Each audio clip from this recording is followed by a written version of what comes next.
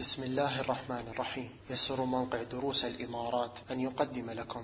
بسم الله الحمد لله والصلاة والسلام على رسول الله، وأشهد أن لا إله إلا الله وحده لا شريك له، وأشهد أن محمدا عبده ورسوله. أما بعد، فمن الأحاديث أو الأدعية التي كان النبي صلى الله عليه وسلم يدعو بها في الصلاة بعد التشهد وقبل أن يسلم ما جاء عن عائشة رضي الله عنها قالت أن رسول الله صلى الله عليه وسلم كان يدعو في الصلاة: اللهم إني أعوذ بك من عذاب القبر، وأعوذ بك من فتنة المسيح الدجال، وأعوذ بك من فتنة المحيا وفتنة الممات.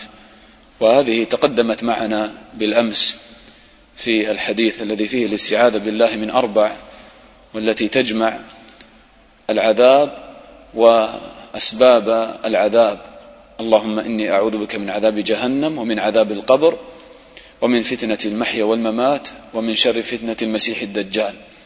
هنا أيضا زيادة في هذا الحديث، ويقول أيضا صلى الله عليه وسلم: اللهم إني أعوذ بك من المأثم والمغرم. اللهم إني أعوذ بك من المأثم والمغرم. والمأثم هو الأمر الذي يأثم به الإنسان، يعني الإثم والمعاصي. اللهم إني أعوذ بك من المأثم، يعني من الذنوب والمعاصي، تستعيذ بالله تعالى من أن تصر على معصية من معاصي الله. فهذه المعاصي الله تعالى حرمها، ومن تعظيم الله تعالى مراقبة الله تعالى أن تبتعد عنها غاية البعد، وأن لا تصر على معصية من المعاصي. نعم، الإنسان يقع في الذنوب كما قال النبي صلى الله عليه وسلم: كل بني آدم خطاء، وخير الخطائين التوابون. فالعبرة أن تكون دائم الاستغفار ودائم التوبة والرجوع إلى الله، وأن لا تصر على معصية الله. فإن زلت بك قدمك فارجع إلى ربك مباشرة وتب إلى الله، واستعذ بالله تعالى من أن تعصيه. الله تعالى يقول: وما قدر الله حق قدره، والأرض جميعا قبضته يوم القيامة، والسماوات مطويات بيمينه. فكيف تعصي هذا الإله العظيم؟ كيف تعصي الإله الذي أنعم عليك بالنعم العظيمة وتعصي بهذه النعم؟ تنظر ببصرك إلى الحرام، تستمع الأغاني والموسيقى، وتتكلم بالكلام السيء والغيبة، وتمشي إلى أماكن الحرام.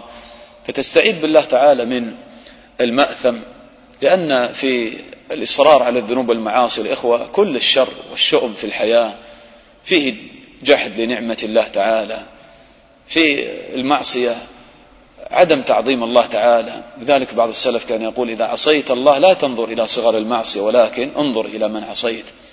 فإذا النبي صلى الله عليه وسلم يعلمنا أن نستعيذ بالله تعالى من الذنوب المعاصي. والنبي صلى الله عليه وسلم قد غفر له ما تقدم من ذنبه وما تأخر، بل لا تجد في حياته ذنبا ومعصية. ومع ذلك يأتي هذا الحديث من باب تواضع النبي صلى الله عليه وسلم وتعظيمه لله وتعليمه لأمته: اللهم إني أعوذ بك من المأثم والمغرم. والمغرم هو الدين، بدليل تمام الحديث. فقال له قائل: ما أكثر ما تستعيذ يا رسول الله من المغرم؟ فقال: إن الرجل إذا غرم حدث فكذب، ووعد فأخلف. يعني الذي عليه الدين، صاحب الدين يقول له: متى ستأتي بالحق والدين؟ فيعده، يقول: غدا إن شاء الله، وبعد غد إن شاء الله، ويخلف الوعد. وكذلك يحدث فيكذب، يقول: عندي سداد وسيأتيني كذا، وهو كاذب. فكان النبي صلى الله عليه وسلم يستعيذ بالله من المغرم. وتأمل كيف جمع بين المأثم والمغرم، لأن الدين يفسد على الإنسان حياته الطيبة ويعكر عليه دنياه، والمعاصي كذلك تفسد على الإنسان أمر دينه وآخرته. وكذلك الدنيا، إذا ذهب الدين ذهبت الدنيا كذلك. فجمع النبي صلى الله عليه وسلم بينهما حتى يستريح الإنسان في دنياه وآخرته. وكما قيل في الدين، قيل هو هم بالليل وذل بالنهار. فعلى المسلم أن لا يستدين إلا إذا كان في حال ضرورة، وإذا أخذ الدين يأخذه بنية السداد، والله تعالى يعلم ما في قلبك. أما ما عليه كثير من الناس اليوم من أنه يستدين بأتفه أمر، عنده 100,000 لكن ما يريد أن يركب سيارة ب100,000، ما يتنزل أن يركب هذه السيارة، يريد سيارة ب500,000 أو 300,000، فيستدين بالربا ويوقع نفسه في الربا لأجل أن يركب مثل هذه السيارة الفارهة، أو أنه حتى لو ما وقع في الربا يستدين لأجل هذه الأمور الكمالية في الحياة، وهكذا.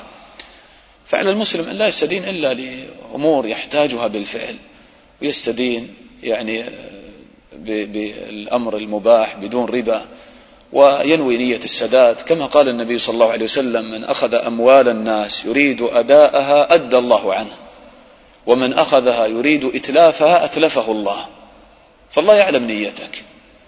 وكذلك الدين، النبي صلى الله عليه وسلم كان يعظم من شأنه، فكان إذا مات الميت وعليه دين يقول: صلوا على صاحبكم، ويترك الصلاة عليه، إلى أن فتح الله تعالى على نبي صلى الله عليه وسلم الفتوح، فكان يتكفل بسداد ديون أمته من بيت مال المسلمين، وإلا فكان ما يصلي على صاحب الدين، حتى أنه جاء في الحديث أنه قال يوما: صلوا على صاحبكم، فقال أبو قتادة رضي الله عنه: علي الديناران يا رسول الله، علي دينارين أو كذا، فقال: علي دينه، تكفل بدينه، فصلى عليه النبي صلى الله عليه وسلم.